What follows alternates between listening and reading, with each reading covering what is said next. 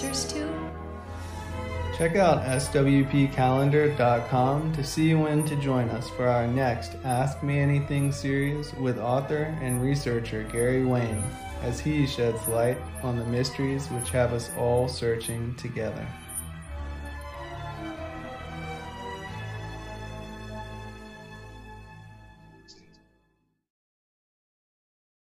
Hello and welcome everyone. I am Justin James Garcia, son of Zen Garcia, and I'll be filling in tonight on Revolution Radio and every first Wednesday of the month from here on out to have a special guest join us for a live Ask Me Anything. I have with me special guest, brother, author, and researcher Gary Wayne. How are you doing today, sir?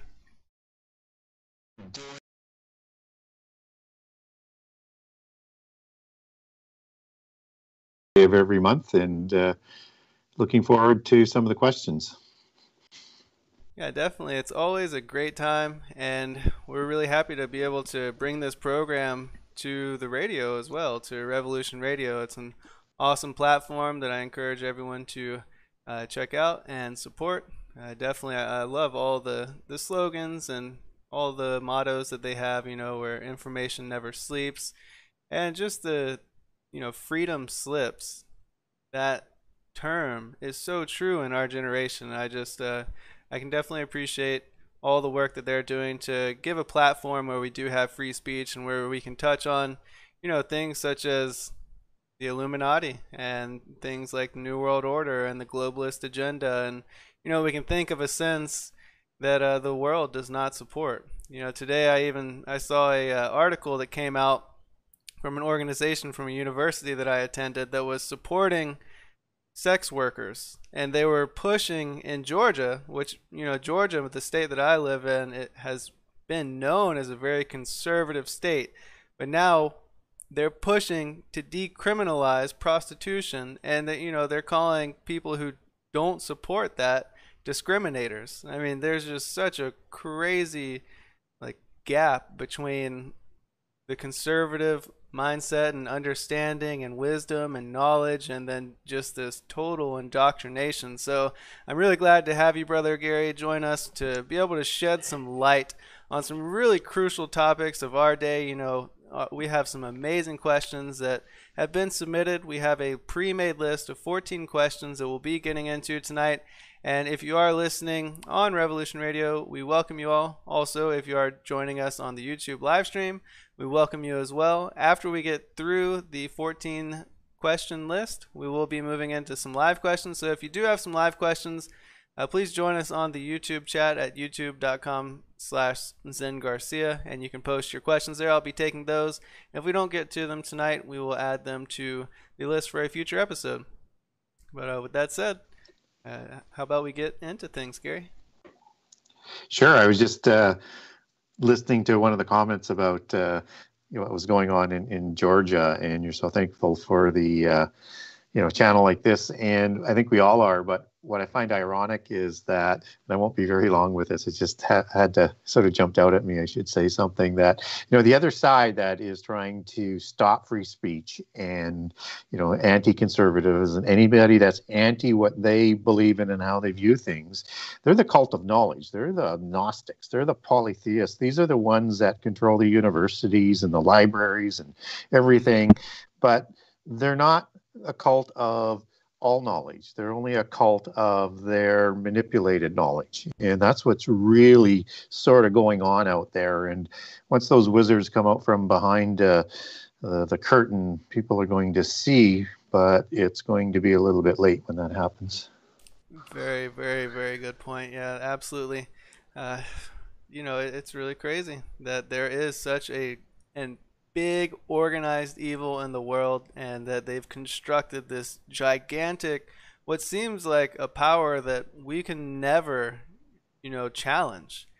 And the, you know, the people that are challenging it are being silenced and being shamed and being, you know, cast out of society and belittled. And, you know, we were told that this is the way it would be in the end of days, that good would become evil and evil would become good. So, you know, while my stomach does turn every time I look at the news and see, you know, any of my friends that I grew up with sharing this I'm not saying all liberalism is bad, but the progressive liberalism that is about in our generation, it just makes me want to hurl even. But we have this hope. We have a hope in Christ. We have a hope in knowing the truth. We've been blessed that we have the opportunity to read the scriptures, to study the scriptures, and we're so blessed to have individuals like yourself who have done so much studying and research.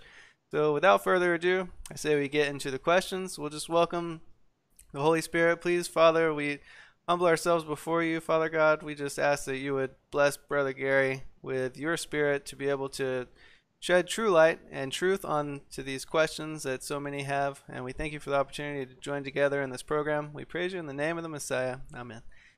All right, so we will get into the first question. Let me pull it up. Okay, it's from Teresa Guerra.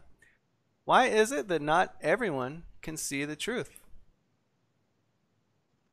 It's a very, very good question, and it really sort of spins off of kind of what we were just talking about. And one of the things that I think sort of underlines all of that, and I'll backpedal into some of the reasons why people can't see the truth. But so imagine this in terms of a world that is moving into very, very restricted knowledge, and only the things that they want you to know, whether it's true or not, is going to be permitted to be read, talked about, spoke about, whatever. And then comes along the last 7 years as this sort of gets worse as we go. And it takes the Holy Spirit to come along to work through people to speak against these powers. And yet, so many people won't listen then as well.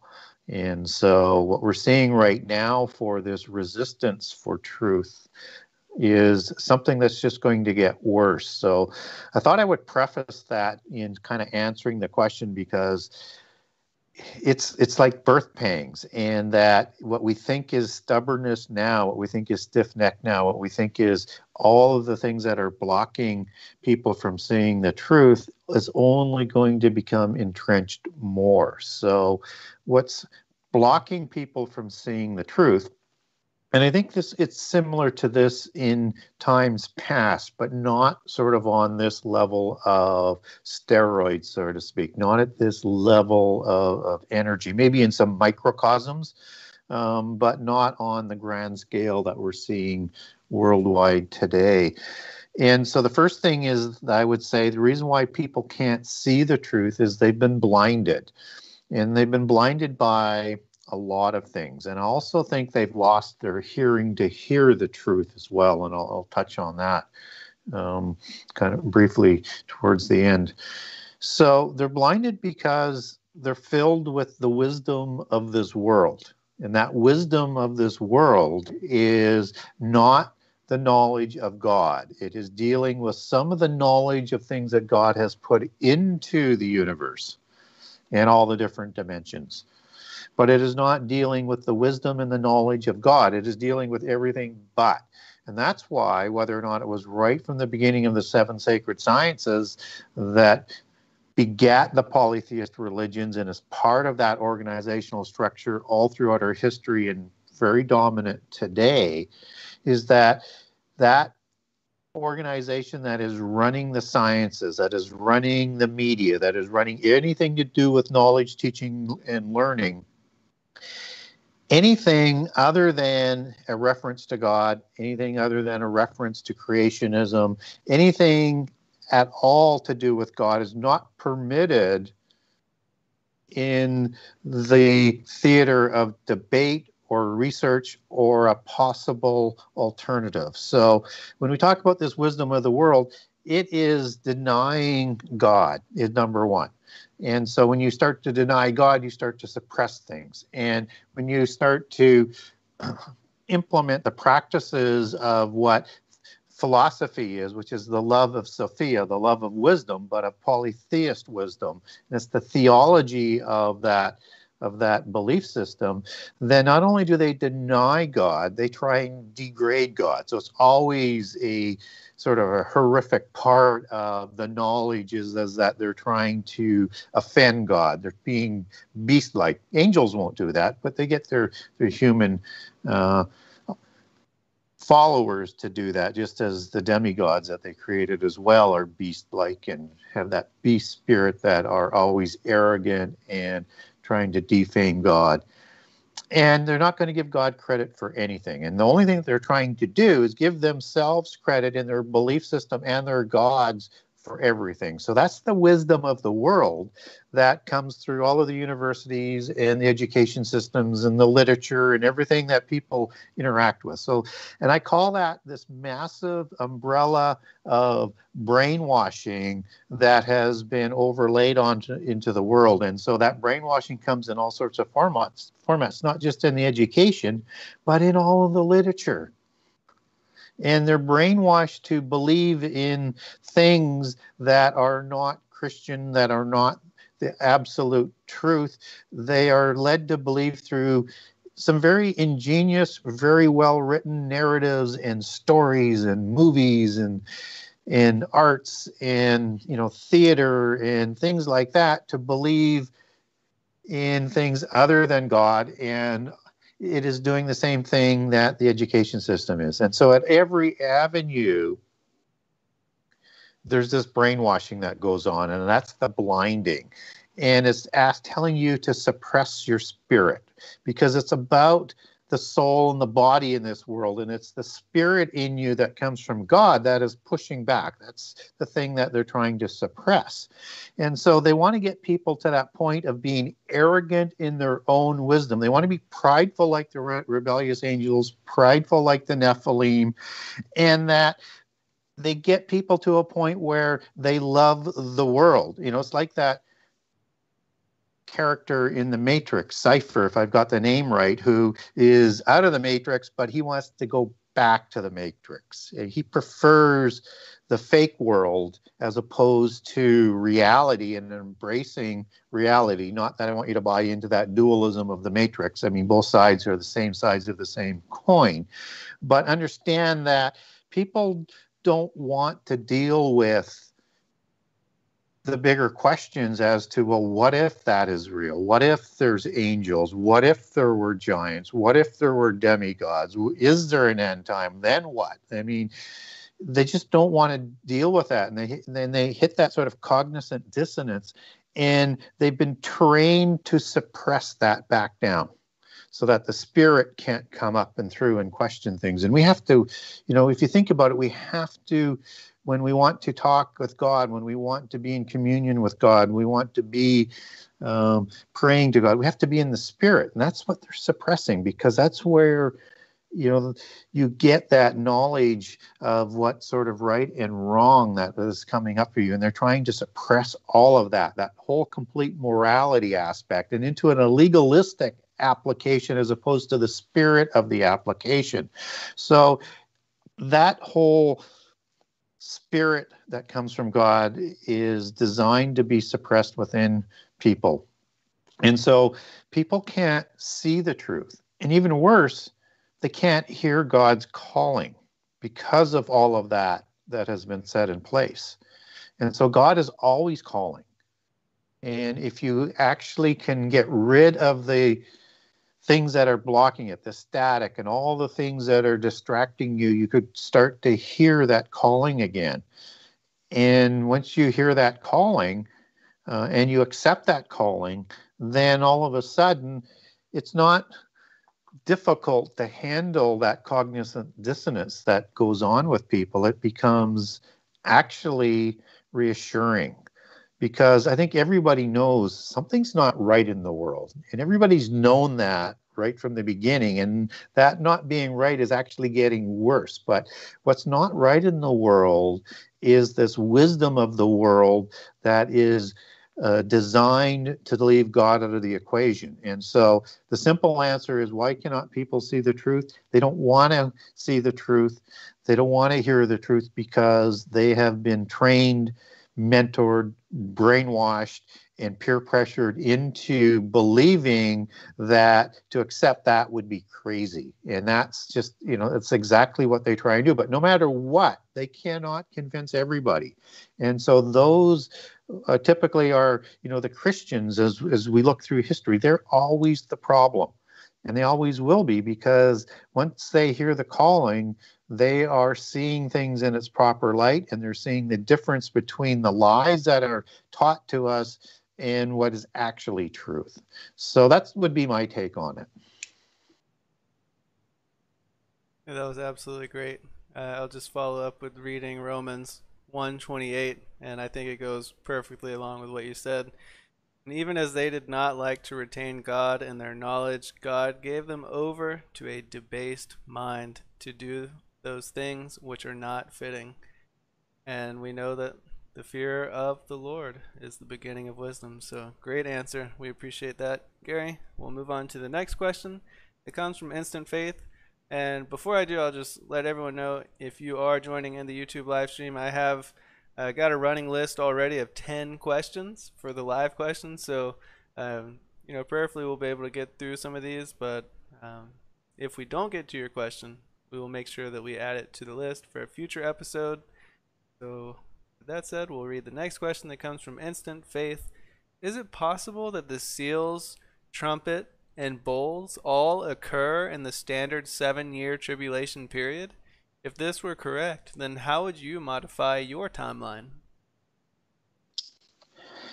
It's an excellent question, and it sort of has sort of things that are dangling off the question, that once you start to pull on the strings of the question, it goes in a few different areas. So the first thing I would say is that, for the most part, I am a fan, from my research, of the seals and the judgments of the trumpets and the bowls are essentially in the 7 years. I kind of go a little bit back and forth and leave room that the seals could be starting to be opened just before the start of the last 7 years.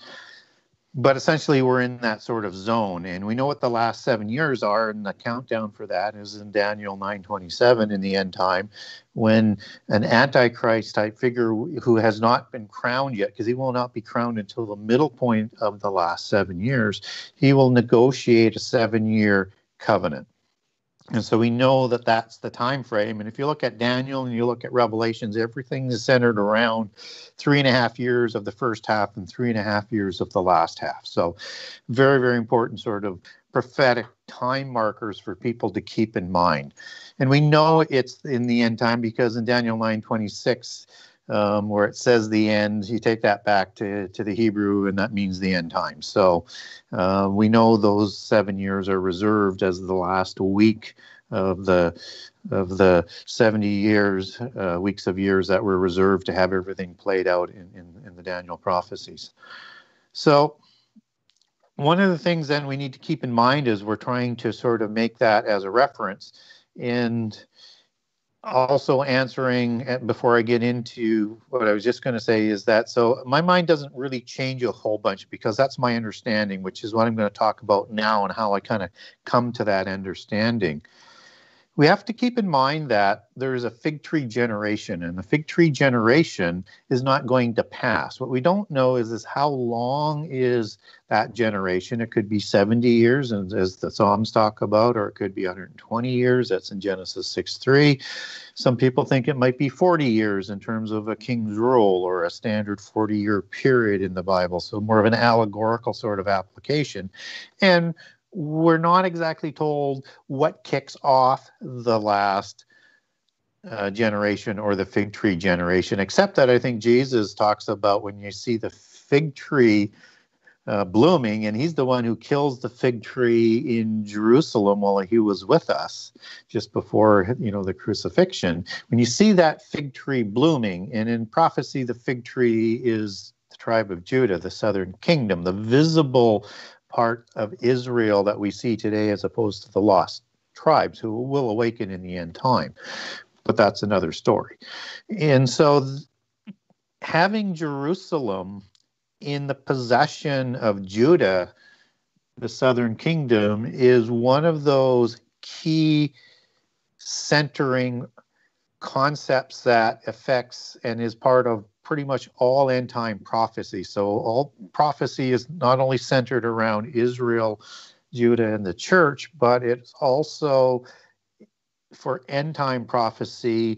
You need to be focused that Jerusalem needs to be in the hands. And so that happened in 1967. So, whether it's 70 years from then or 120 years, we don't know. And does it have to be a full generation? We don't know that. But my gut feeling is that we are in the fig tree generation. So if that's the case, and I think it is, then we need to understand what Jesus said as he laid out his chronology of events, with putting that abomination at that midpoint, which is that 3.5 year marker in between the events that he set out. So he gives you the chronology by obvious markers.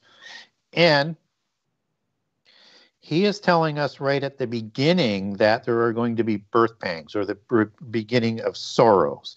And those, by the allegories, as you take that back to the Old Testament definitions, are like birth pangs are. They get stronger as you go and happens more quickly as it happens as you get closer to the birth. And we should see that in what the actual birth pangs are, which are wars and rumors of war, famine, earthquakes, and pestilence. And although those things have been with us throughout history, this is a quickening and strengthening over a shorter period of time, all within a generation that is leading us to the last 7 years. And so we've seen some pestilence with COVID start up. And I think that's sort of the start of it getting stronger compared to, whether it was SARS or the swine flu and Ebola, a number of other scares that we've had. This is the most, I guess, significant one that we've had in a long time. And normally it would be a generational remembering and marking event. I'm sorry to tell you, this is going to pale by comparison, because things are going to get worse.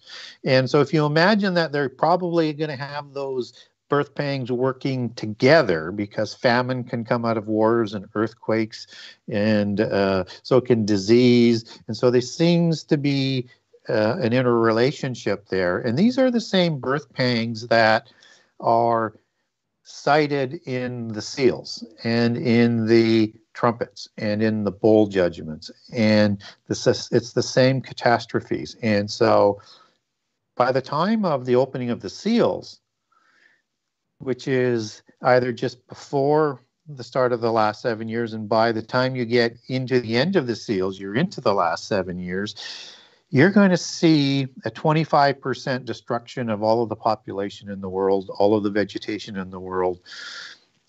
And it's going to make these birth pangs pale by comparison. And the trumpets are 33%, which come towards just before the midpoint of the last 7 years. And then the bowl judgment sometime in the last 3.5 years, likely in the last year, in the day of the Lord, or in the year of the Lord, and after the year of the Lord's favors. So just sort of give you a kind of an understanding what I'm talking about here. And so coming back now with laying that down in terms of the timing and of the seals, the reason why I'm open to the seals being open just before is that Revelation 2:10 talks about 10 days of tribulation. And that's more than 7 years. Just 10 days or a week and almost a half. So the days as a year, as what's talked about in Daniel in terms of a day as a year, is in the last week of the prophecy. It's the last 7 years, the number 7. And that the last 7 years is split out and counted out in 3.5 year portions when it's talking, whether it's in Revelations or in Daniel. So everything sort of lines up on that. So there's a tribulation that happens 10 days before. And I think that's when things are really starting to move together, where you've got catastrophic things coming together at a pace that is looking a lot like the end of days. I mean, almost to the point of Armageddon based on what we've seen before that. And that will have create the opening for the false prophets that bring along Babylon. And Babylon is a religion, it's a geopolitical organization, it's a commercial organization as well, and it also controls the 10 king New World Order, or Nephilim World Order, as I like to call it jokingly. That is going to be set up. That's going to be 10 groups of nations all around the world, but it's going to control them. And with the signing of the covenant, it actually puts them into place. And that's the end time empire that's talked about in Daniel 2, Daniel 7, Daniel 8, Revelation 13, and Revelation 17.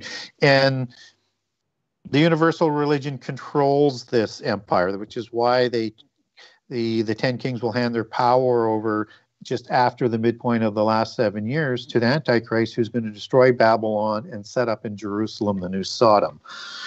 And so if we understand that, then we can now sort of look at that the seals might be opening a little bit before the start of the last 7 years. And if we look at Revelation 6:1 and 6:2 more specifically, in Genesis 6:2, it talks about the white horse and he who had a bow and a crown, and he went forth to conquer. And so a lot of people think that is a warlike understanding. But understand Antichrist, if that's who you think that is being represented here, and I think it probably is, but understand there has to be a platform built for Antichrist to take power or usurp power, 3.5 years after the negotiating of the covenant. Know then that this may not be a warlike type of allegory that's going on in Revelation 6:1. And here's how I get there. The bow is not a weapon of a bow. You take that back to Greek, and that's the Greek word toxin, number 5115, and it means a simple fabric, which is really kind of odd. But there's something about this fabric. And then you look at toxin, and it's rooted in 5088, which is tikto, or tiko, as some people pronounce it, which means to bring forth. And that sort of is like bring forth as in travail, as in the birth pangs. It's kind of like an extension out of those birth pangs, and that garment may be understood as maybe a birth of an Antichrist, or more likely a simple fabric that like the Roman Caesars would have worn, or the Greek gods, or the Greek kings, where you got this robe that he's wearing that's coming forth. So he's entering the stage at this point in time. He's coming forth, but with this fabric that's got something to do with it. And then when you look at the word crown, that's the Greek word Stephanos, which is defined as a crown, but typically not a metal crown. It's more of a wreath crown, more of, again, what would have been awarded to Olympic heroes in the Olympic Games, or if you get that laurel wreath crown that the Greek gods used to wear. So now we've got this godlike wreath from polytheism, and we've got this garment, and we've got this Antichrist seemingly like figure coming forth, and we have this negotiation of the covenant. So he's coming forth to start rising, but he will have a presence about him right from the beginning, although he may be relatively unknown until he starts to get into this negotiation. And when we look at the word conquer, it means to overcome. So he's going to overcome something, not necessarily militarily. And it could be the hurdles to bringing this whole world together. And he's going to be supported by the Babylon religion, which is controlling the 10 kings and is coming along before the start of the last 7 years. So that's why I would leave open the possibility that you would have this starting before the last 7 years. And then if you look at that destruction, that may be what actually brings the world together to have this covenant negotiated of this, horrific 25% destruction. But I kind of go back and forth on that in terms of is the covenant done and then you have that destruction, or is that what leads to the covenant? So and we'll know better, obviously as we get closer to it. But I try not to get too dogmatic on things. I bring my research and my understanding to the forefront, but my approach always allows nuances and changes, and it's not a contrived preconceived conclusion. So as times get more clearer, or if I were to find more information, I might be able to zero better in on it in terms of the exact start of that 7-year period as it relates to the opening of the seals and the trumpets. But certainly most of that is all happening in the last 7 years for sure.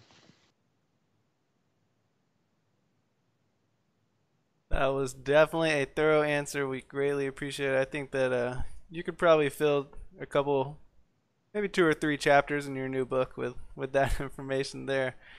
I hope everybody has their notepads and is taking good notes. And the cool thing is, if you are visiting us on youtube.com/LynGarcia, you can always play back to be able to, hear all of these amazing resources that Gary's sharing and quotes, and all these concepts that I gotta be honest, Gary, like, you just know so much more information that I think that I could even research by the time I get to be your age. So I don't know. When did you start doing all your studying, Gary?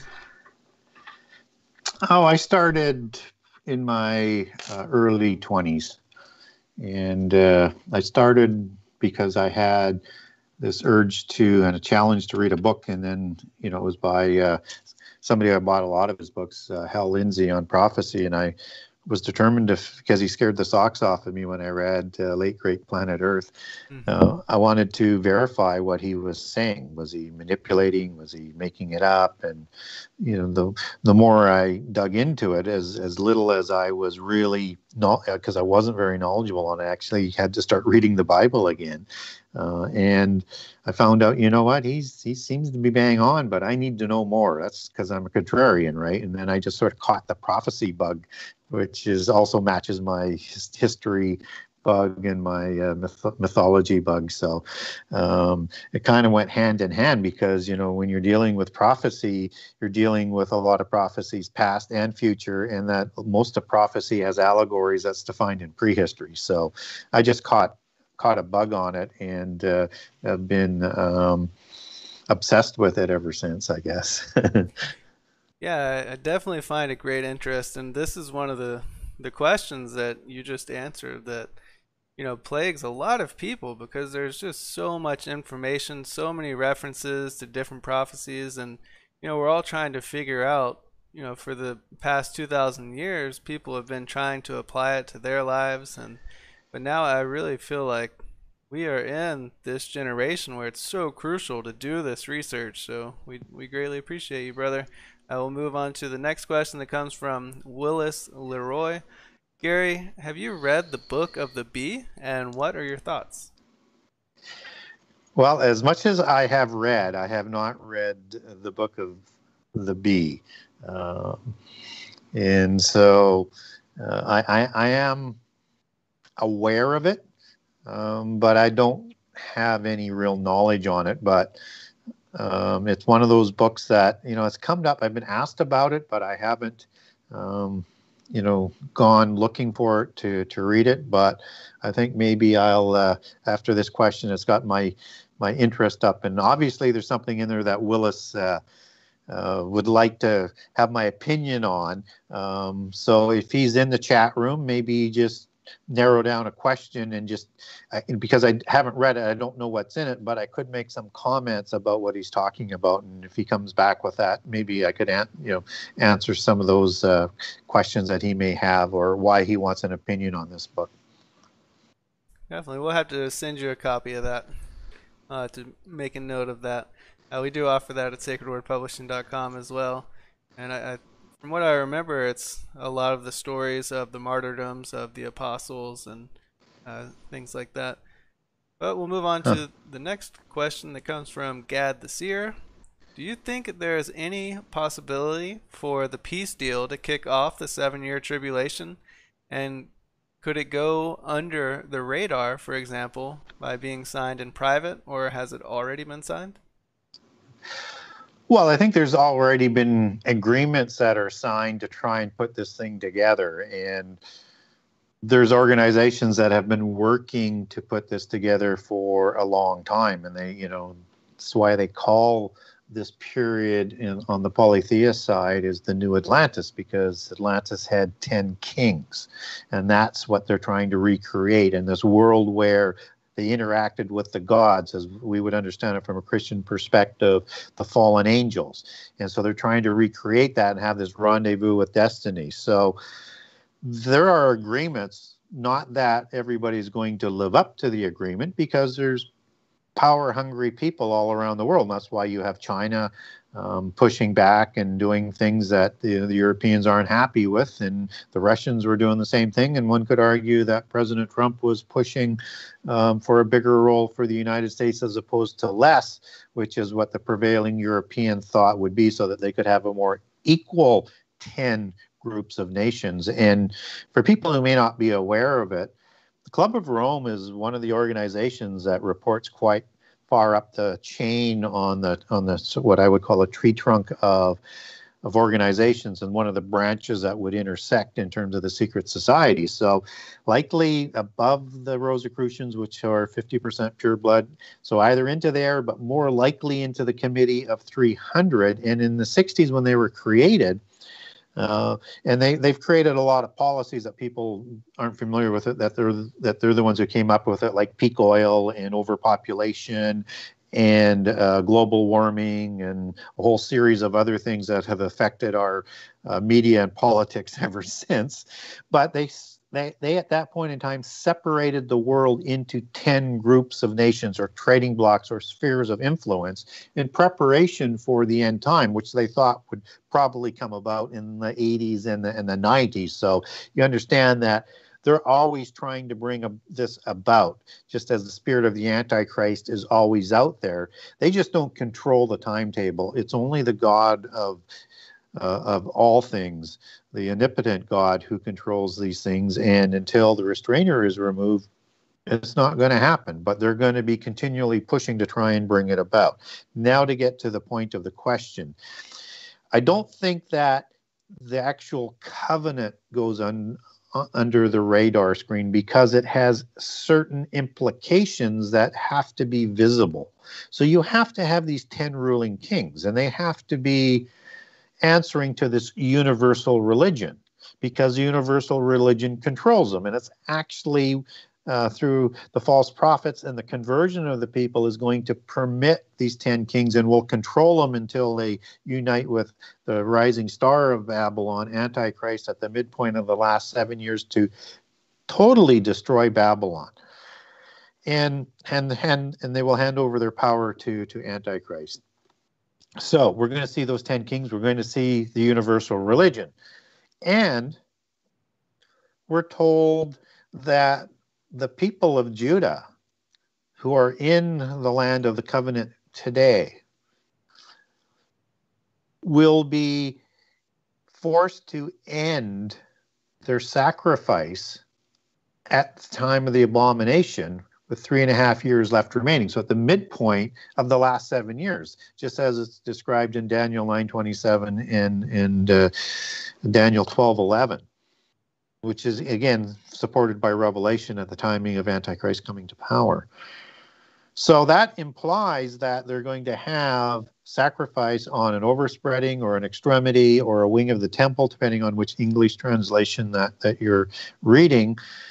And that implies the universal religion is going to be able to have that put in place, because you're not going to have this bashing of religions, which is why you have that tribulation that happens beforehand, is you need all of this to sort of settle out. So those things tell me that it will be quite visible, whether or not it's a public signing or not, but there will be a formal signing of the covenant when all of those, let's say, stakeholders, geopolitical things that need to be in place, and theological, religious things are put in place to have that universal religion, which is, I think, the original religion of the antediluvian epoch, which I call Enochian mysticism, as the sponsor of that, Enoch, son of Cain, who worked with that with the seven sacred sciences that partnered with the fallen angels and took that knowledge to a whole new level that brought on the flood, as well as partnering to create the Nephilim and the kings that took over the world, which is that organizational structure that crossed the flood and is still out there today and will become more visible as the end time comes along. And that's why Babel is the allegory for Babylon, because that's where that antediluvian religion crossed over, according to what the polytheists believe, with Nimrod and Hermes, and Nimrod being that sort of archetypical Antichrist figure. So I think those things are too visible for people not to notice. So when that is in place, whether or not there's this official signing or not, it's going to be noticed. But I think the reason why it's also going to be visible is that this is the time that vaults Antichrist to his ascension over the next 3.5 years to become the false Messiah, to become the king of the world, to become this world dynasty that's going to rule for their fake counterfeit millennium that they're going to promise. So I think that fame means that it's going to be very visible. So I would say it's not going to go under the radar screen. Yep, very good points. I'll move on to the next question. It comes from Will Bentanker. Who do you think the two witnesses are? I've heard a lot of opinions on this, but what is yours? Well, it's a really great question, and it's just one of those things you just love to talk for an hour on or two, and with different people and get everybody's different opinions on. So I think they're human. So even though Zechariah 4 talks about the two anointed ones that stand before the Lord, and they're not identified, they may be, that is a prophecy as well, so it could be prophetic of the two witnesses. There's a good case for that this could be Jesus coming back, but it doesn't really fit with what happens with the two witnesses at the 3.5-year point. But that's certainly one theory, that this is very powerful beings, more powerful than humans, and would include probably, if you've got two there, Jesus and the Holy Spirit. But typically we understand it as being two humans. And so what happens in Revelation 11 is that after the abyss has been opened, and we know that the two witnesses are going to have a 3.5-year commission to preach to the world and prophesy to the world, and they're going to be absolutely hated by everybody in the world, and they're going to have a celebration like Christmas when they're killed. They're going to suffer that first death, and then they're going to be resurrected back to heaven, and it will astonish everybody. So typically we're looking for people who I would think who have not died. Now, I am open to the idea that it could, it doesn't have to be that everybody suffers the death once, except for the people of the rapture. But typically, I lean on the side of it has to be humans, and humans that haven't died. So either it's people of this time, which I don't think so.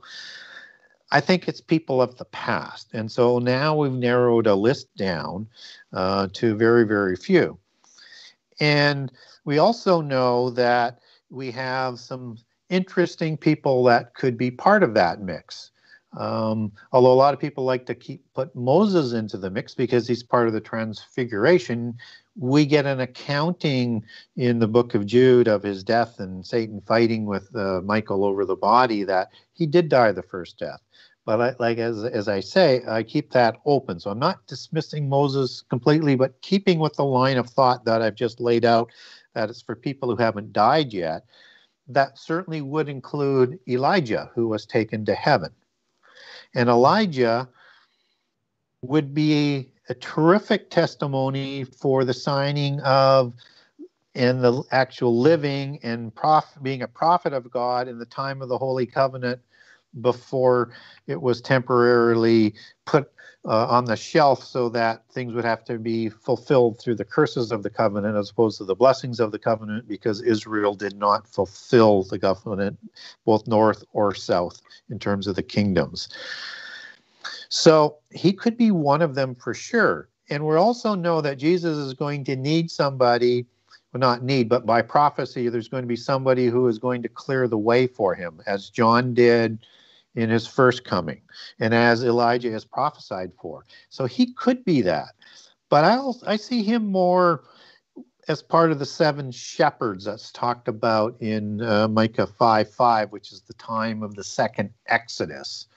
So I see him participating in that. But again, I have to be, we don't get a name of any of the 7 shepherds, but we do know that second Exodus, which is going to begin in the year of the Lord's favor, and well after the people have fled Judea, and after the people of Israel have awakened, the northern people, the northern tribes that were lost into the world, they're going to be released from the prisons, and Jesus, as Micah talks about, is going to lead them in Exodus, and they're going to lead them to the wilderness where the people of Judea fled.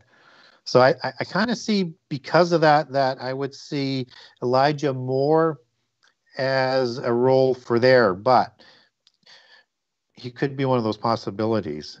And then, of course, we have Enoch, son of Jared, who was taken to heaven at 365 years, and he would be a great witness for what happened before the flood, as warnings, as nothing is new under the sun, and these are the days of Noah, and it's exactly the same thing that happened there, and it's happening now. He would make a terrific witness on that, and a testimony of those antediluvian times, just as Elijah would be a great testimony to the Holy Covenant, and that everything talked about in the Bible that was given to Moses is accurate and true.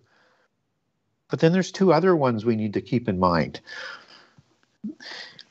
There's an interesting disciple called the disciple Jesus loved that's talked about. And what's interesting about this particular disciple, although he's not technically named, we learn a couple things about it in John 20, in the book of John, the last chapter, starting at about verse 21. And it says, sort of paraphrasing what it says there, that this disciple Jesus loved will tarry or live until he comes again. And he says it twice.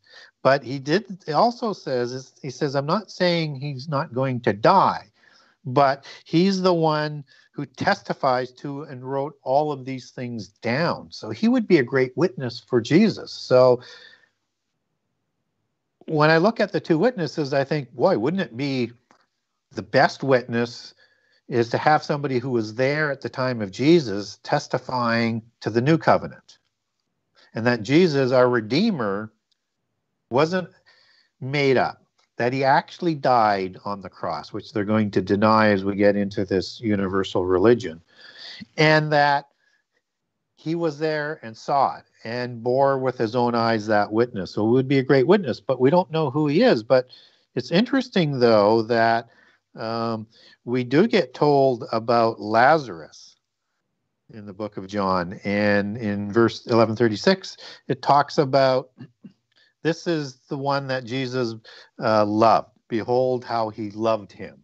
So I don't know of more of a smoking gun as to Lazarus. I'm not saying it is, but if it's the disciple that Jesus loved, would be a terrific candidate. And Lazarus is the one that Jesus raised from the dead. But he's already died the first death. So it's, I put him a little bit further down for me. I leave that one open. And then the only other one from the New Testament that might be that I could see would be a fellow that is named Nathanael, or Nathaniel, as you could also pronounce it.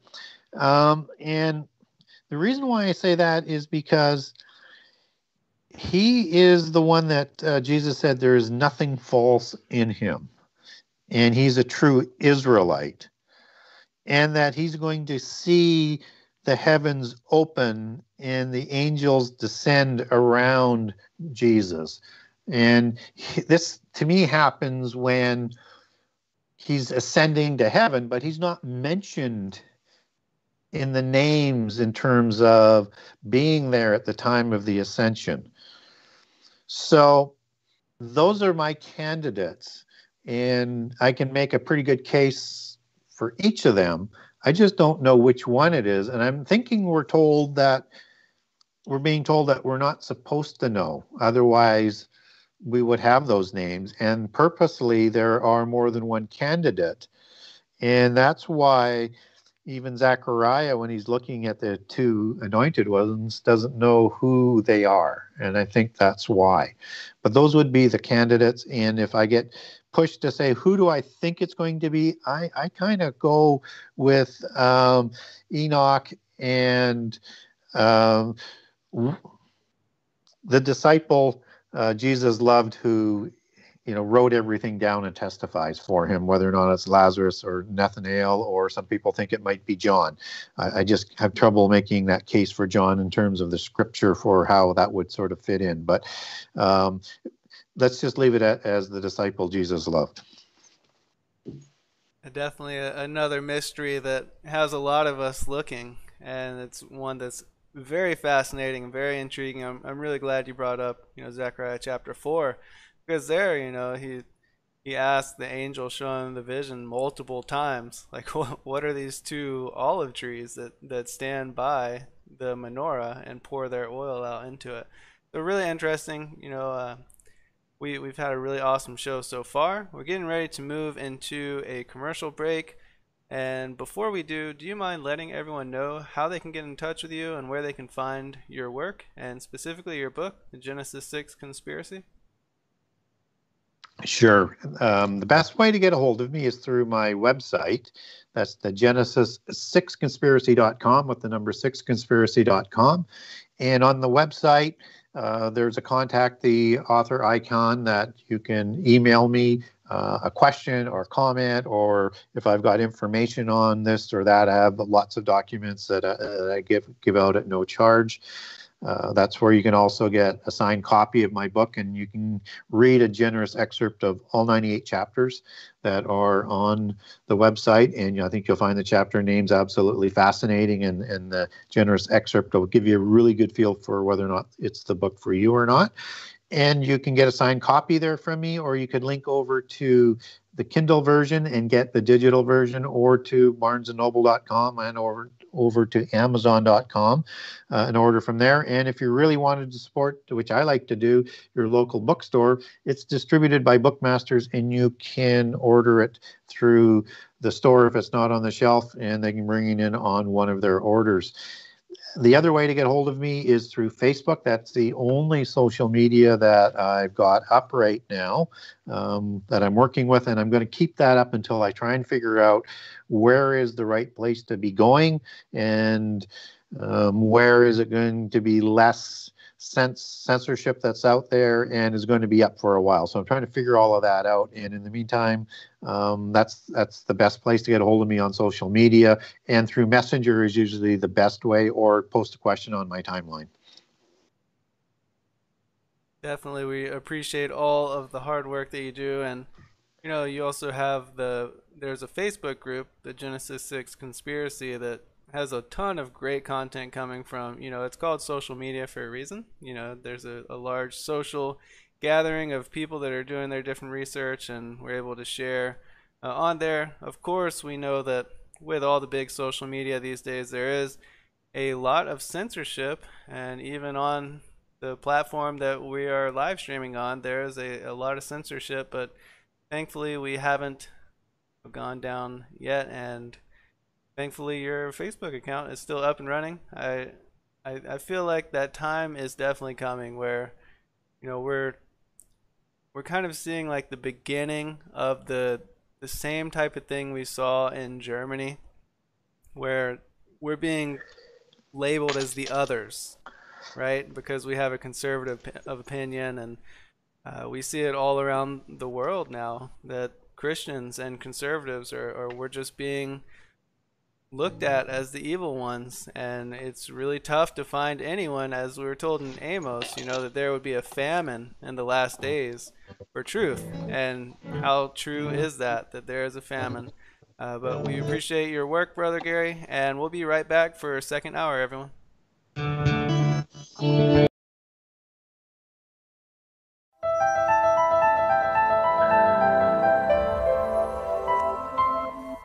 As a bookstore for truth seekers, it's our goal to make ancient manuscripts which were once held captive by secretive institutions available for public consideration. In our generation, where wisdom has increased, as Daniel the prophet foretold, we have access to many of the testimonies our early church brethren were persecuted for preserving. After being hidden for centuries, these manuscripts have been leaked from various sources throughout the earth, and it's our goal to gather these sources into printable form to make available for all who seek the ancient way. If you're looking to deepen your studies of the biblical narrative, find these ancient manuscripts and more at sacredwordpublishing.com.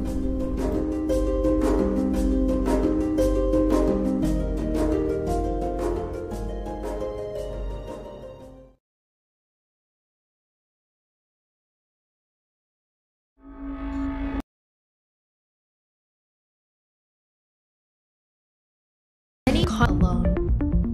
But there is a place where we can come together. The Digital Readers Club is our online ecclesia meant for those who've forsaken churchianity but still want the closeness of a family to study with. Join us every Saturday at 7 p.m. Eastern Time to put together the puzzle pieces of truth scattered throughout the ancient scriptures.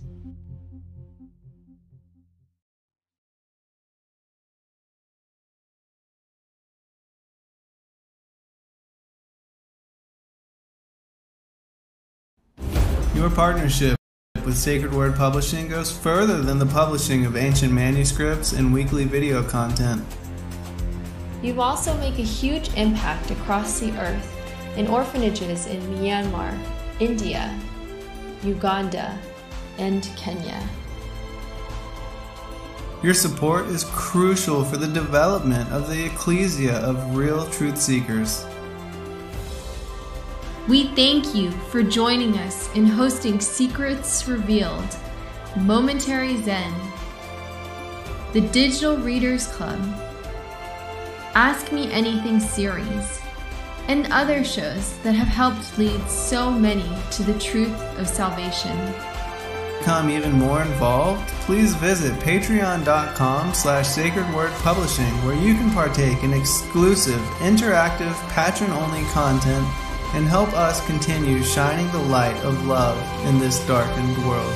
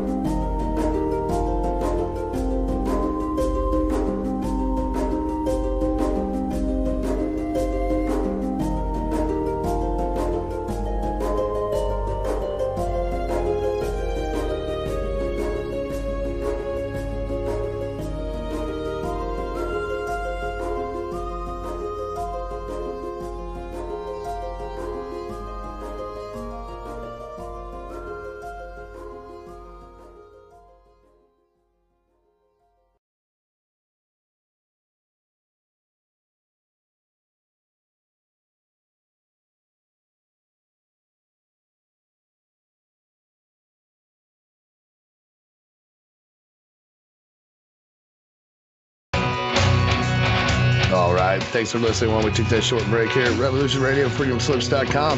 And now we're going to get back to your host.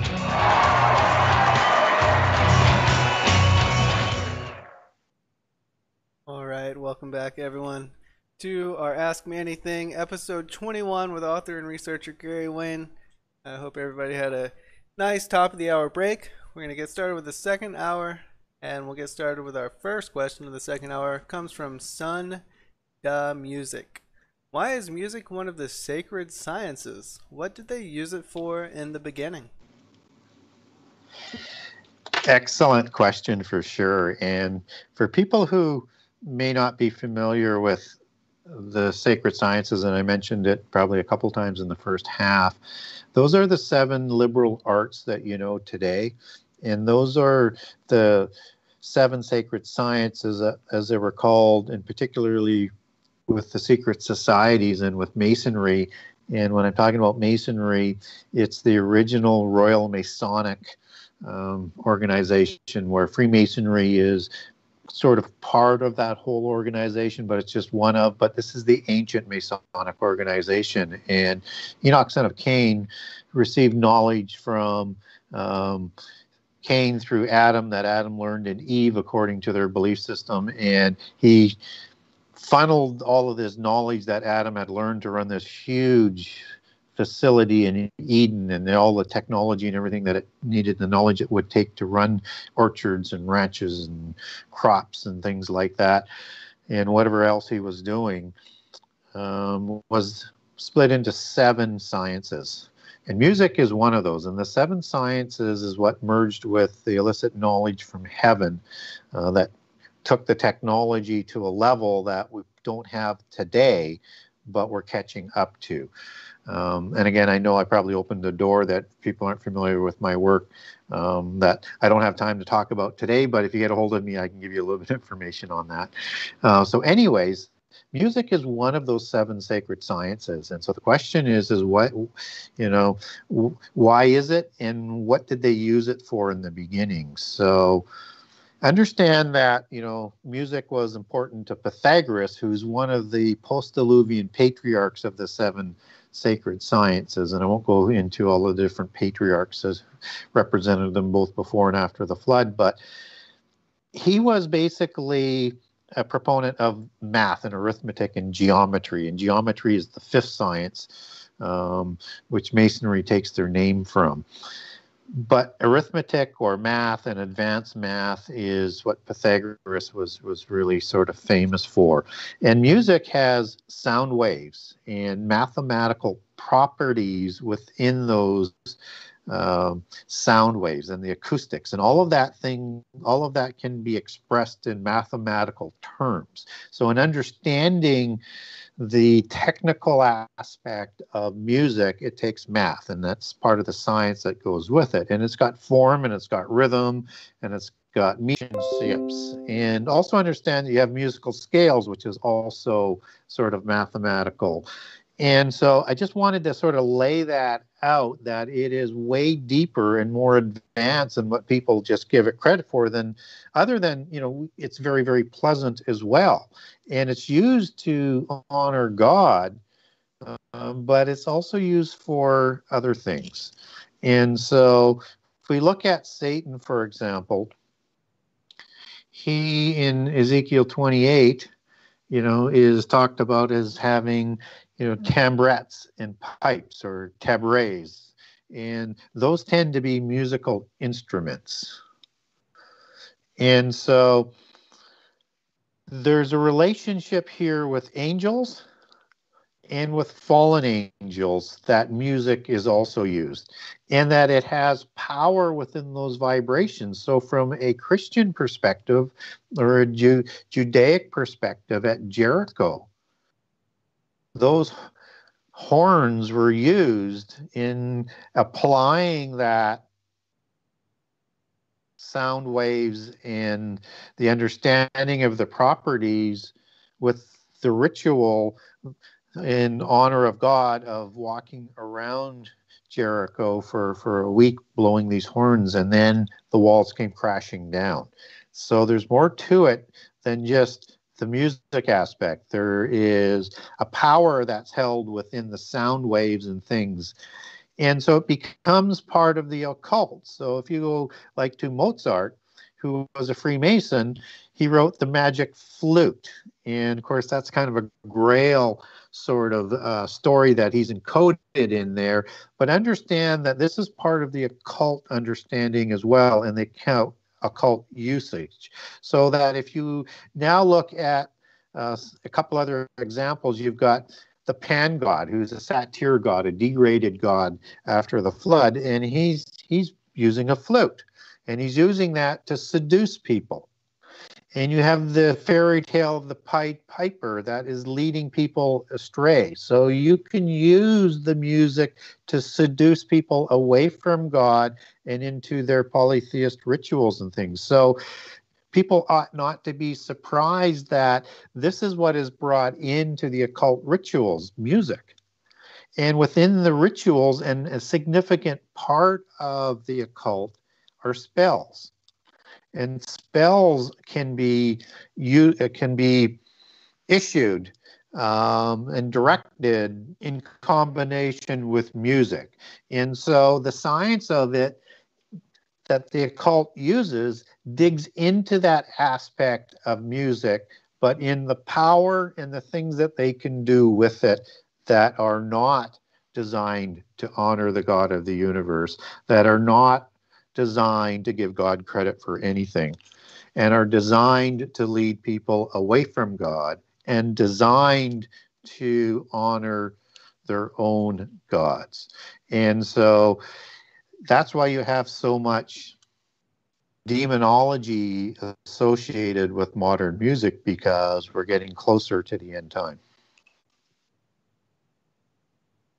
Definitely, it seems like music is a weapon these days. It can be a calming, beautiful thing to relax with and to worship. Of course, I believe the angels, sing to the Most High continuously, and we know that the stars have a resonance, and the angels have a resonating tone, and altogether that it can sound like a choir, but you can also make distortions and cause interruptions in our thoughts and influence, our bodies to be angry or to be, certain ways. So I really appreciate the way that you put that there. With the demonology inserted, there's definitely, it can be used to worship or to create chaos. It's very, very much like a sword and a plow.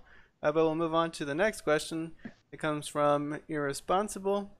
Will some of us fight the demons from the abyss? Yeah, another really good question. And one thing I should backtrack on some of the things I've been talking about in terms of the sciences and things. And what you were just talking about, Justin, reminded me that I need to be vigilant when we're talking about these things. I don't believe that knowledge is evil or bad.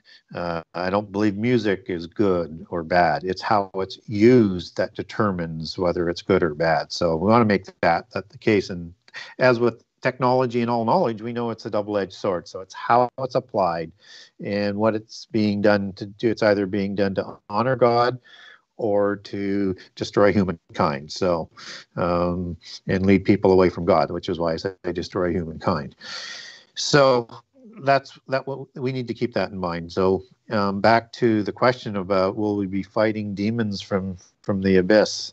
If we're still alive when the abyss is open, and as I mentioned earlier in the show, I think that happens towards the midpoint of the last 7 years, certainly before the two witnesses are killed, likely at the time of the Revelation 9 war, which is going to be the counterfeit Armageddon, which matches up with Joel 1 and 2, not Joel 3, because that's the Armageddon war, and the Revelation 9 war, where the abyss is open, also matches up with the Gog and Magog war. And again, in Ezekiel 38 and 39, we know it's in the end times, as we're told in Ezekiel 38 and Ezekiel 39. It happens before the second Exodus.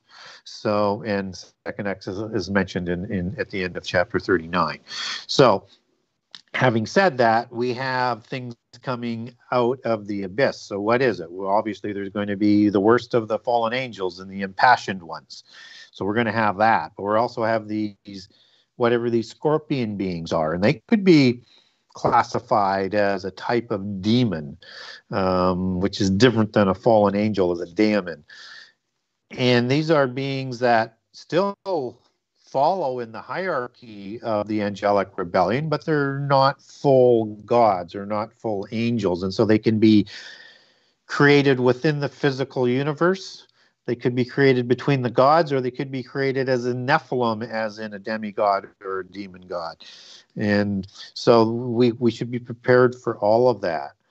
And in that sort of light, just in case people are interested, I think they're actually what they call in the scorpion beings. I think what they are called in the Sumerian pantheon were the Akrababalu, crab being the Hebrew word for scorpion, or they're also called the Girdabalu as well. And these were created by one of the parent gods, Tiamat, which is a Leviathan type creature that is also killed, just as the Leviathan was in the antediluvian world. And she created these beings to guard the sun-worshipping temples, the religion created by Enoch to worship the fallen angels who provided the additional knowledge, and to also guard the passageways to the underworld.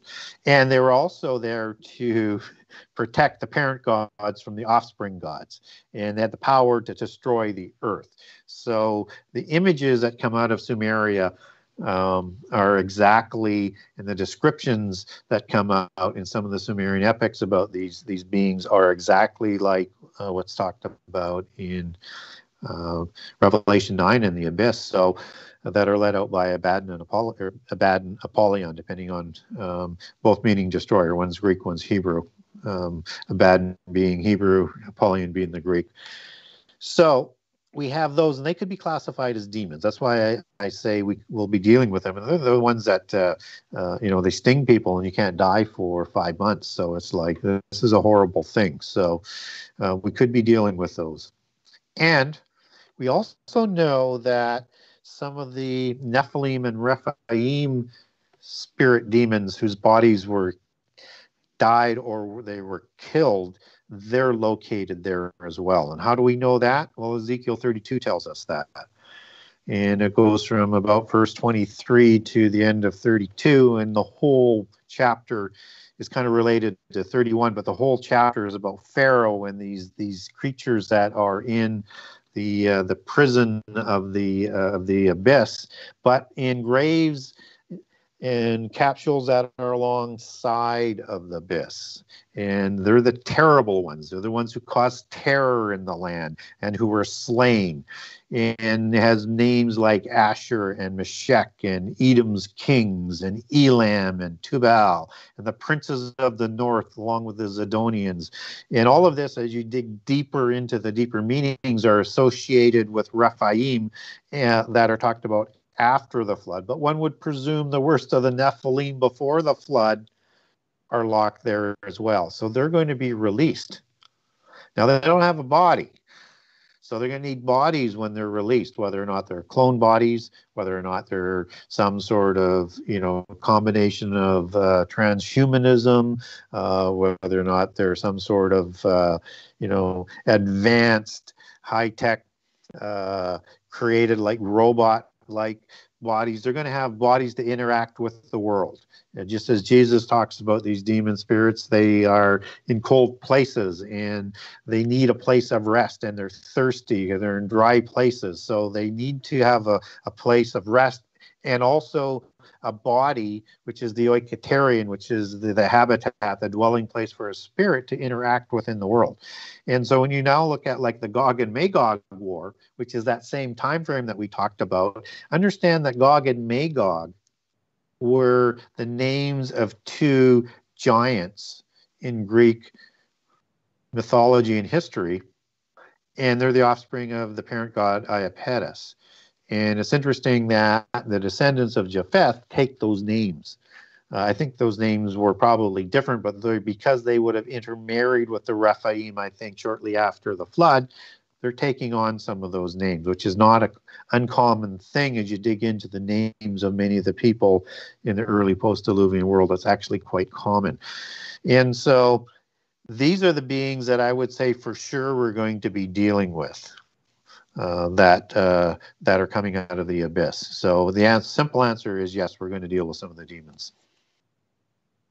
It's a pretty wild thought, but we'll move on to the next question that comes from Vahid M. Why would the kings of the world hide underneath the mountains if they believe that the day of the Lord is coming? They know scriptures too, right? Well, they do, but they don't believe scripture literally. They reinvent scripture. They take it to a allegorical meaning, and that you have to be an adept to understand what's hidden underneath. It's a fairy tale to them. And so you have the superficial story, which is interesting and entertaining, but it really has no meaning or value to them. But what they decode in their mystical approach to things is what's written underneath.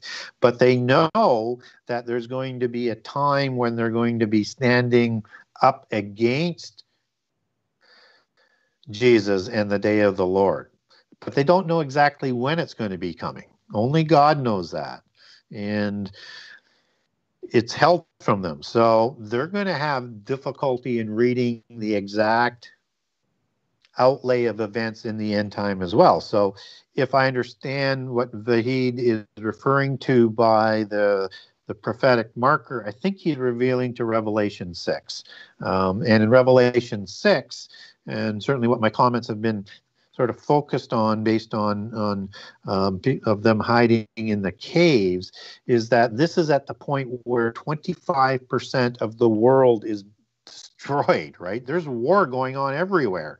So I don't think that hiding in a cave is going to protect you if Jesus was coming, because he's going to find you and kill you at that time anyways. But if you're trying to hide and get away, you would probably do that. But what's more likely is that there is such a sizable war and nuclear weapons going on that they're taking cover in the earth because 25% of it's being destroyed. So as you see the elite of the world building underground shelters today, that's the type of thing that I think you're going to see them scurrying into as 25% of the world gets destroyed. And they're only concerned about themselves and their bloodlines, not about humans. In fact, they think there's way too many humans. And if you buy into what was posted and written with the Georgia Guidestones, they'd like to see the world down to 500 million people or less, but just of their bloodlines and of their gene of Isis, as they like to call it, the spark of the divine or the 1,000 points of light. So that's what I think is going on there. So Vahid, if that's not quite what you're referring to, then maybe get something in the chat and let us know. Awesome answer. Thank you very much. Our next question comes from Unknown. Does God have a name so holy that we can't say? And is it in a language that we don't know? Yeah, I would say that is absolutely true, that he has a name that we don't know, in a language we can't understand. And if we could understand and pronounce the word, which we can't because it would be so ominous, so immensely required of intelligence that we don't have. But even if we could, then we couldn't understand what it meant anyways. So I would say check, and check on all of that. Absolutely. We don't have the name, and who knows whether or not we ever will. But it is a name that he has, but the intelligence that it would require would have to be provided, and it would have to be a level probably on his level for us to understand. Yeah, definitely. There's no telling that the Hebrew of modern day is anywhere compatible with the ancient Hebrew. You know, like after the second temple was built and Israel came back to Israel, you know, they barely even spoke Hebrew. And in Ezra, we know that the Hebrew was actually converted into an Aramaic translation, and that's the Yes. vernacular that was used by the Hebrews. So, we get how we're supposed to speak from the Masoretic Hebrews, the same people who translated Psalm 22, I believe it's verse 16, where David prophesies of the piercing of the Messiah's hands and feet, and they turned that into, like a lion, my hands and my feet. So, they added that school, the Masoretes, they added the Nikud and all the vowel markers, and they're the ones that are passing us down, how the ancient Hebrew language was supposed to sound. I personally don't trust them totally, and it is something that is near and dear to my heart because I want to know the Father's name, right? But we know when the Messiah returns, he's going to come with a name that no man knows, and that's the day that we look forward to. We'll move on to the next question. Thank you again, Gary, for that answer. The next question comes from Jose Melendez. If we do something wrong in our dreams, are we held accountable?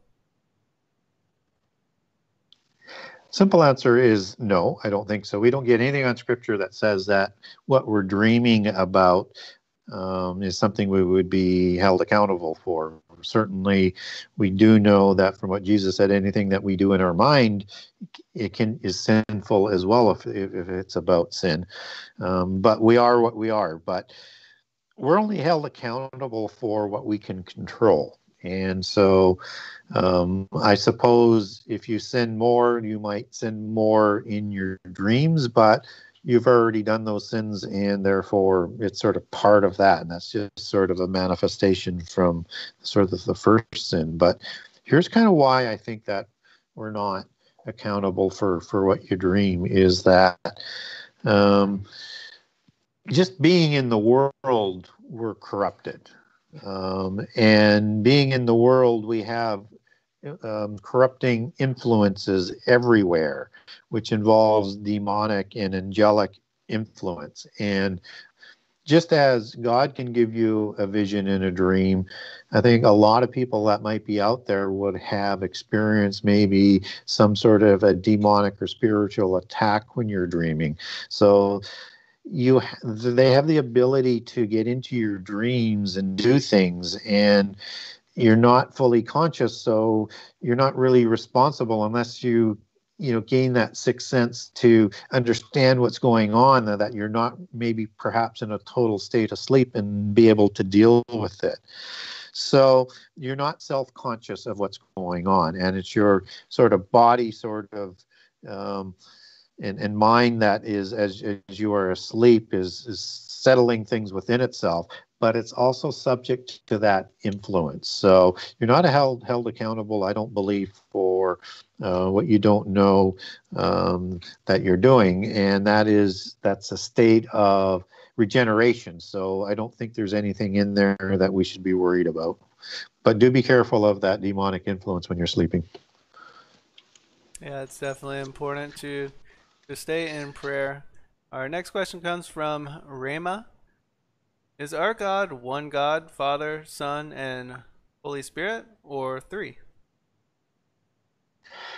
That's a great question, and it was such an important question that in about 1000 AD, it actually split the Roman Church. So Constantinople, which is the Greek Orthodox Church of today, split away over this whole debate. And it's one of those debates that still divide Christianity, and I don't think it should. And it's one of those things that we're trying to struggle to understand what the God the Father and the Son and the Spirit, what is that relationship? And so I probably can't answer it to people's satisfaction, but what I can do is give some thoughts on it. That what we do know is that they're in perfect harmony, and they're the reflection of each other in all things, and they're on the same page on everything. But there seems to be some distinctions there.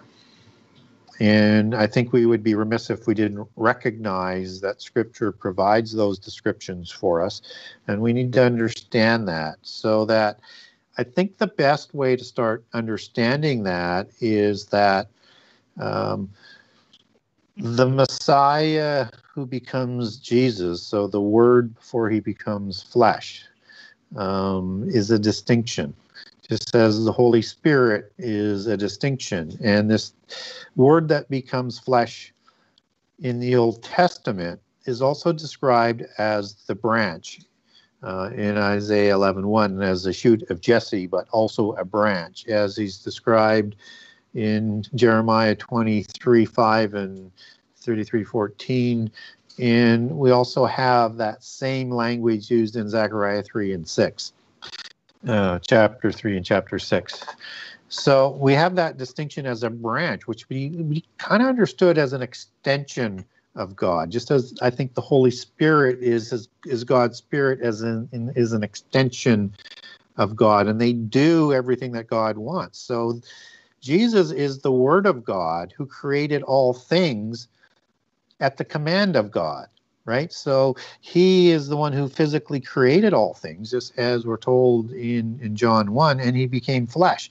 And when he was flesh, he prayed to his Father, and he told us to pray to his Father as well. And when he was on the cross, he cried out to his Father. And so there's a distinction. And then when he went back to God, he sits at God's right-hand side. So again, there's that distinction. And when Jesus left, the Holy Spirit came. So again, you get that distinction. And then you also have in Colossians 1:15, he is the firstborn over creation. And we get that backed up in Proverbs 8:22 to 36. He is the first creation. So the Word seems to be part of that extension that was created by God to do the beckoning of God as the Word of God, and that the Word of God is most of what the Old Testament is talking about. And that is what is made flesh by the Holy Spirit who enters into Mary and prepares the place where the word Spirit is going to be entered into, so that you have that oikaterian thing, that dwelling place for the Spirit, because you have a body, soul, and a spirit. And the soul and the body is the physical world, and the spirit is the spirit world. And that's the location that is built within Mary to become the flesh for Jesus. And so his spirit went into that, and he ultimately grew up as a human, overcame the world, and was sacrificed for all of our sins as the creator of all things. So there is no division in the three, but there is a distinction. And I think they are like extensions of or branches of God the Father. Absolutely. Really well put. Thank you very much for that one. Our next question comes from Jim Anders. Are we in a demonic simulation that has controlled the masses for some time now? And is there a war on ancient knowledge that is keeping us enslaved to the generational oligarchs?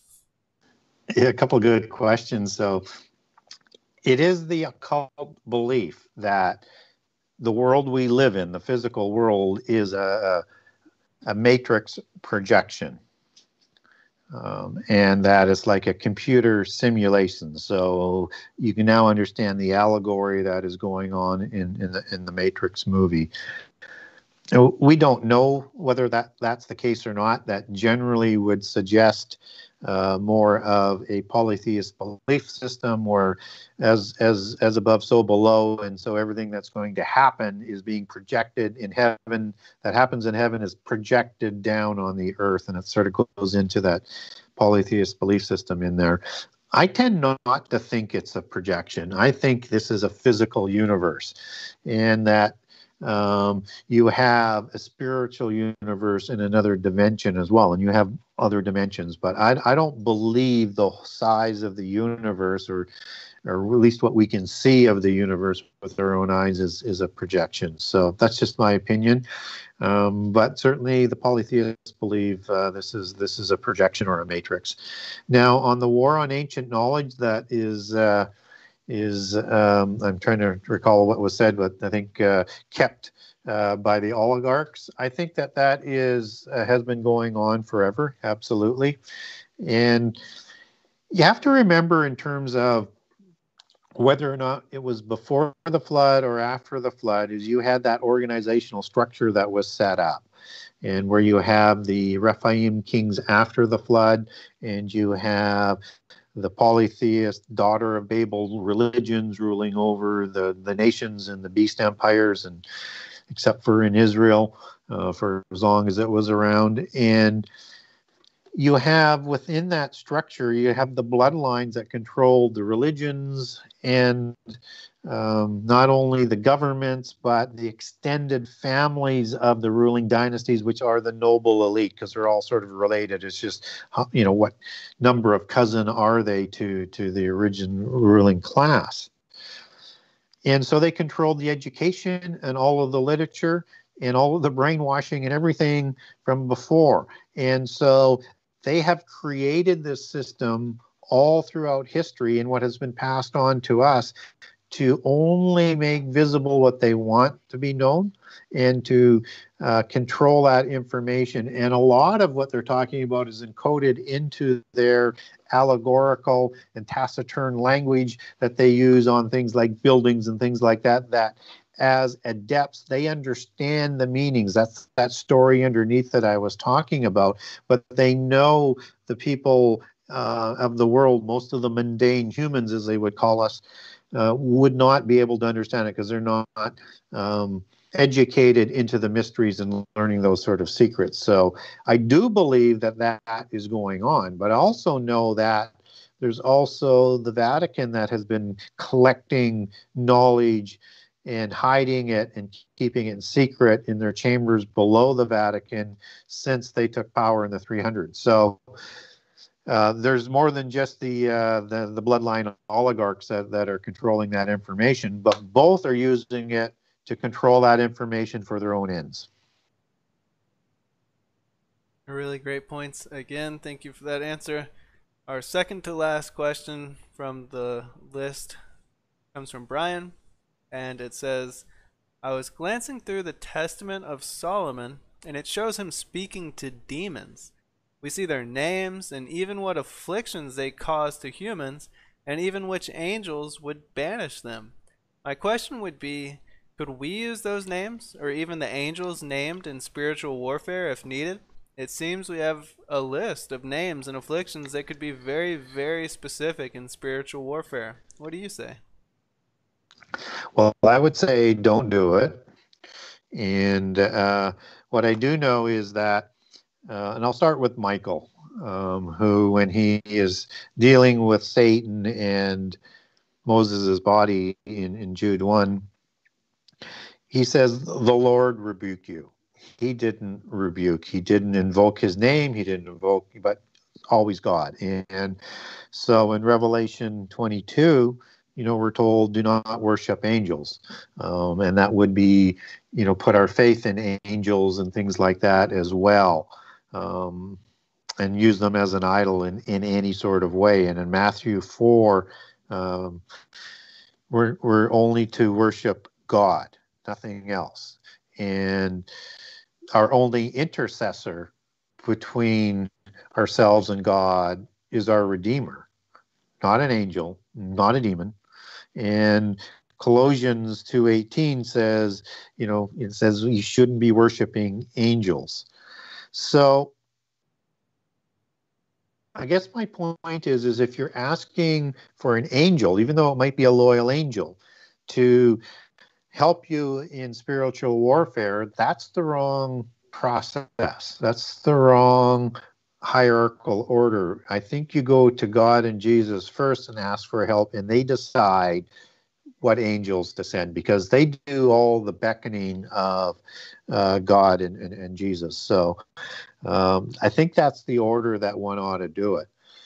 And I know there's lots of accounts, not in the Bible, and there's lots of accounts that supposedly Solomon commanded demons to do things.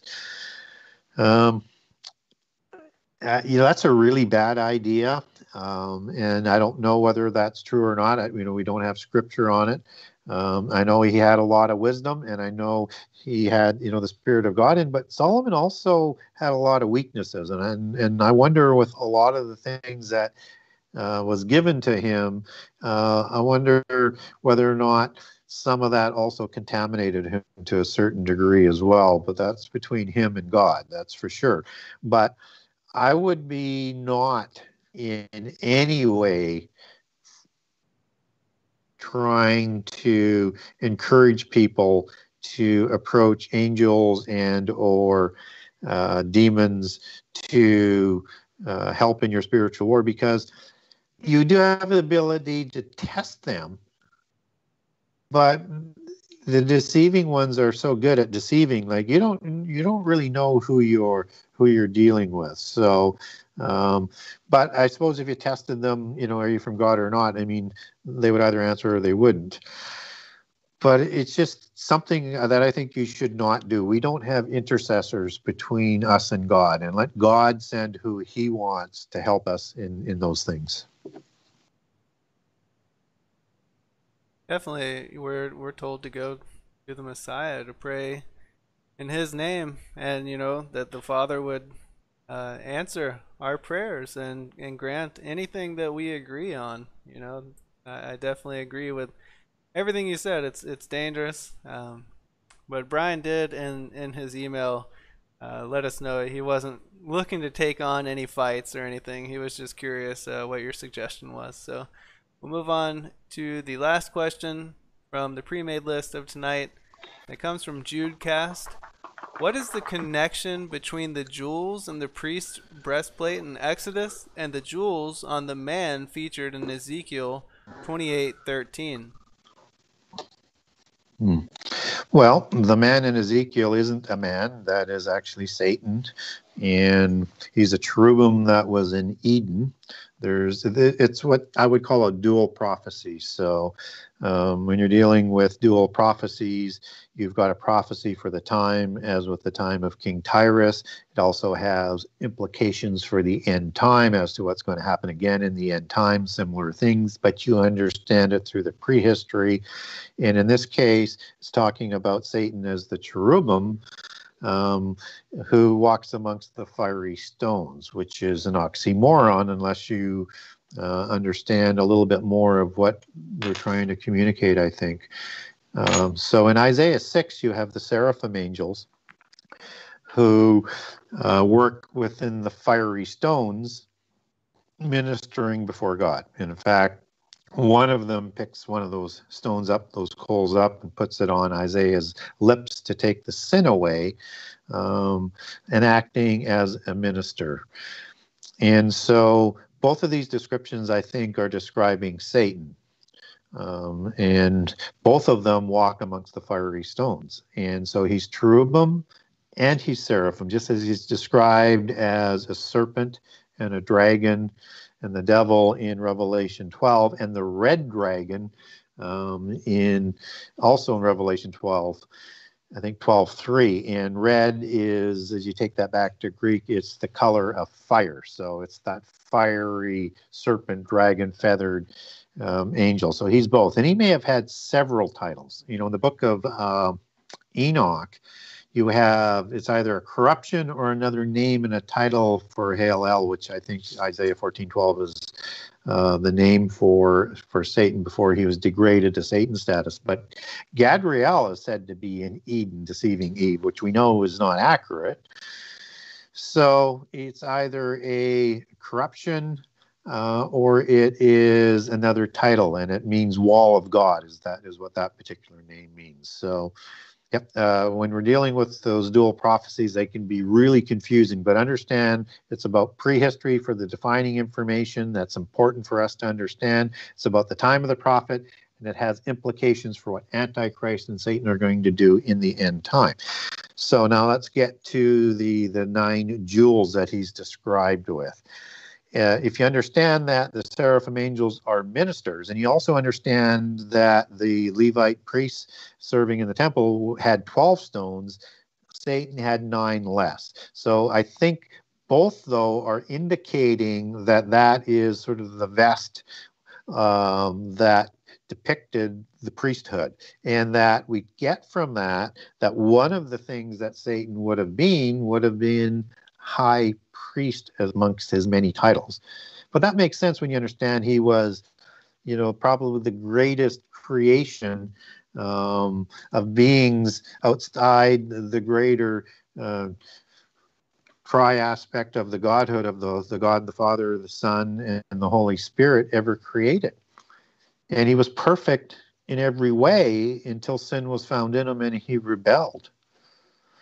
And so I think he was high priest. And I also think that's why we had the priesthood, which was with the Levite priests, and Israel being a nation of priests set aside to bring about the Messiah, even though we're having to do it through the curses of the covenant, as opposed to the blessings.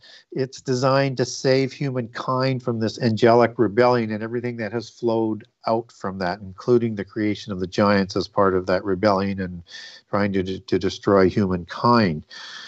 And so you have this priest figure that goes out and greets Abraham, who is the father of Israel and who comes out of the Jebusite city of Jerusalem.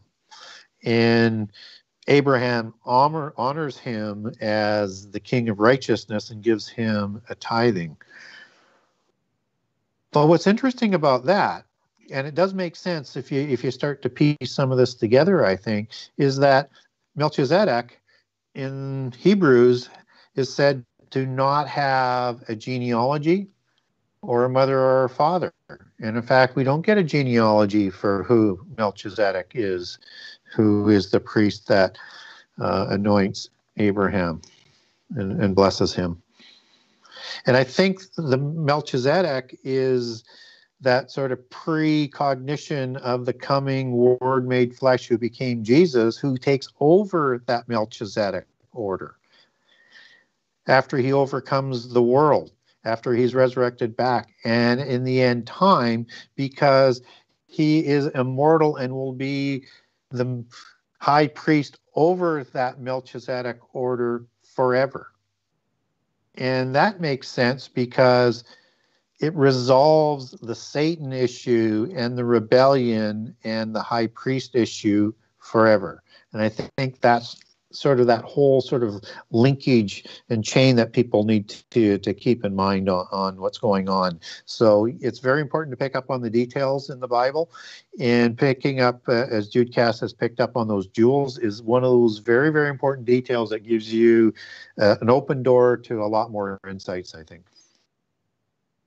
Definitely. Thank you very much for that great answer and for answering all the questions that were submitted for our 21st Ask Me Anything with Yourself. It's been an awesome show so far, and we have about 10 minutes left to get through some live questions. So, Gary, are you ready for the pop quiz? Absolutely. All right. Our first question comes from Cam Thompson. What's your opinion on the theory of the Basque and Berber people, which had a high percentage of Rh negative blood? Are they possibly descendants of Atlantis? Well, they say they are. So, in fact, in the mythology of the Basques, and understand that their percentage of Rh negative goes, depending on what researcher you're talking to, anywhere from 50 to 80%. And Rh around the world from a global perspective is only 15%. So a very, very heavy concentration there, just as you get a heavy concentration in southwest France, and that's more like 20 to 25%. So the Basques say that they were the Atlanteans, actually call themselves Homo Atlantis, and that they survived the flood, and that they resettled Egypt, Scythia, and Sumer after the flood, and then migrated to northern Spain. And we have a historical record of them showing up very early in time in northwest Spain, and nobody really knows where they came from.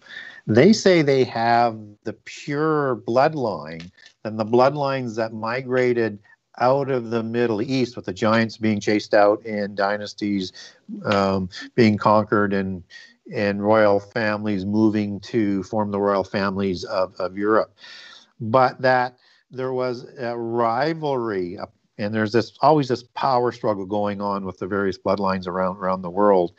And so there was I guess, sort of an internal civil war, which creates the Basque diaspora, because the families that had, the bloodlines going back to the Middle East, they're saying, no, we're not taking orders from you, and they have this war that's going on. So I don't know what to make of all of that, but I certainly know it's what they believe, and that there's other people around the world that also say that they're partially survivors of the Atlanteans as well. So the Quiché Maya in their traditions would say that they're survivors of Atlantis as well, just as the Aztecs take that lineage back down through it. So, and you get this strong tradition, and I write about it in the book called The Seven Sages of Atlantis, where they took the survivors from the flood and taught them civilization in multiple places around the world. Now, that's one of their belief systems in terms of how people survived the flood. Whether or not it's true or not isn't really all that important. I think what's more important is it's what they believe and what they do with that belief system. Just as with everything with the occult and the bloodlines, whether or not it's all true or not is not the point. It's what they're doing with their belief system that's important. Awesome. Great question and great answer. Thank you very much. We'll move on to the next one that comes from MJM. I've heard the first seal called a false sense of peace. Is this correct? And could this be something like Gesara overthrowing the New World Order to kick off the tribulation? Yeah, I think so. I think there's this sense of Babylon rising, the 10 kings rising, the covenant being negotiated, that there's a sense that this is going to be the start of the new age, because that's the new age that they're promising, right? Unfortunately, it's destroyed 3.5 years later, and Antichrist sets up his own religion and everything else. But this is the belief system of all of those religions from around the world that they've all been prophesying and trying to set up in this new millennium, this counterfeit millennium that they want to bring about, that Babylon is going to bring in. Unfortunately, Babylon gets destroyed as well. So I think that that's exactly the case. There's going to be a very widely held sense of hope of what is going on, even though there may be other issues going on. And coming out of that is that rising godlike Antichrist going forth with that bow or that robe and that laurel wreath crown, as he's rising with that fame from the negotiation that's going to actually take him to the top to be the counterfeit Messiah. So I would agree that that's going to be part of a bubble, almost like we might call it the eye of a hurricane, for a good analogy, because it's not going to last long.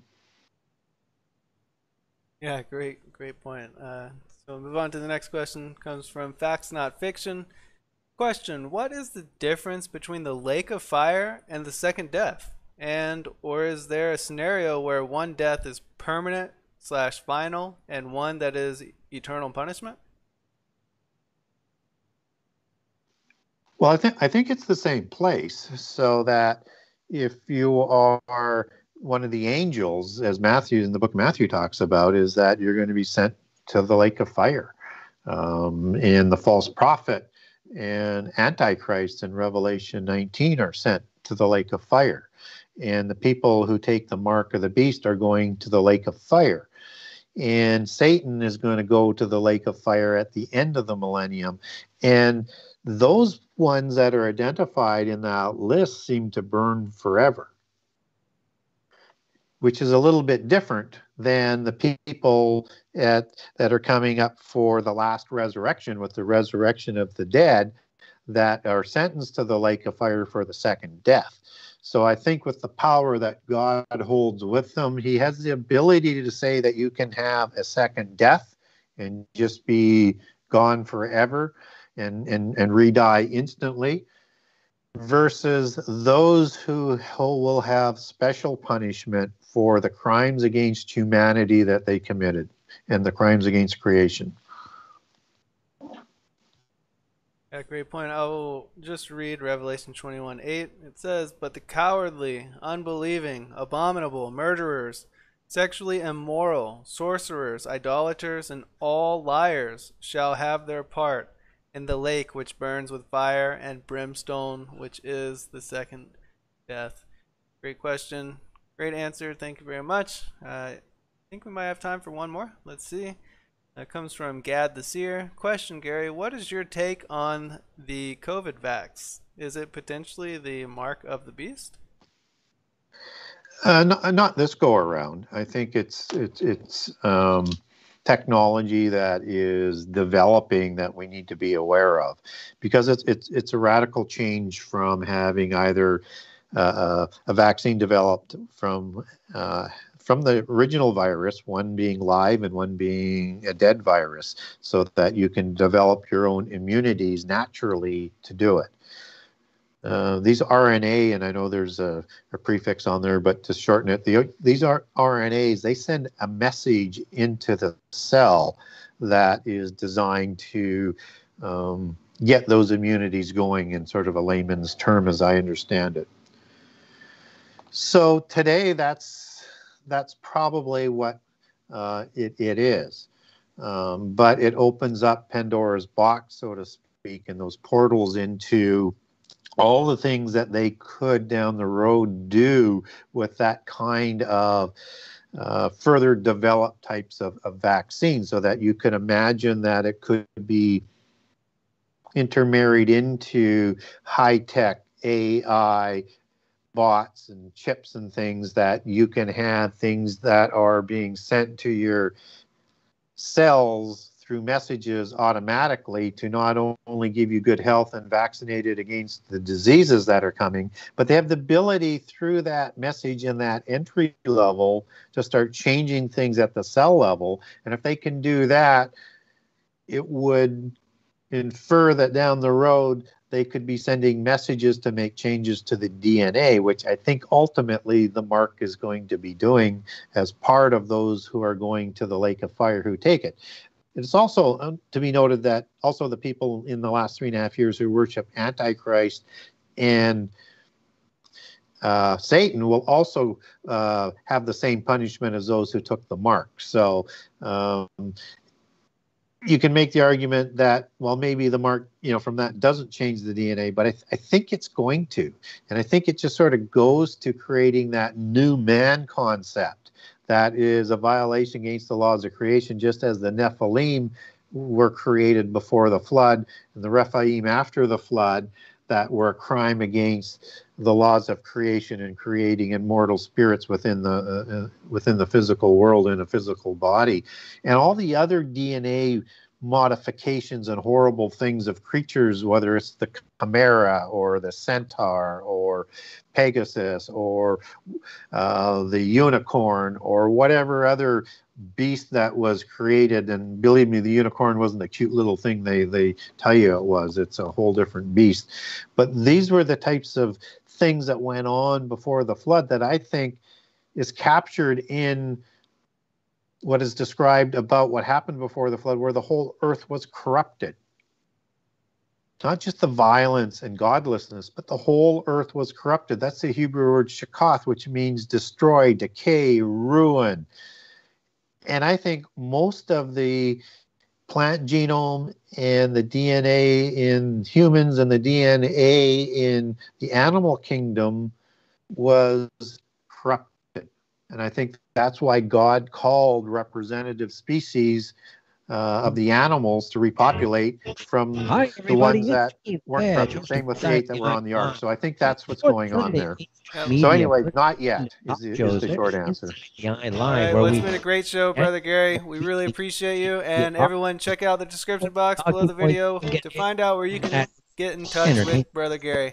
We appreciate you, brother, and we'll see you next time. Good night.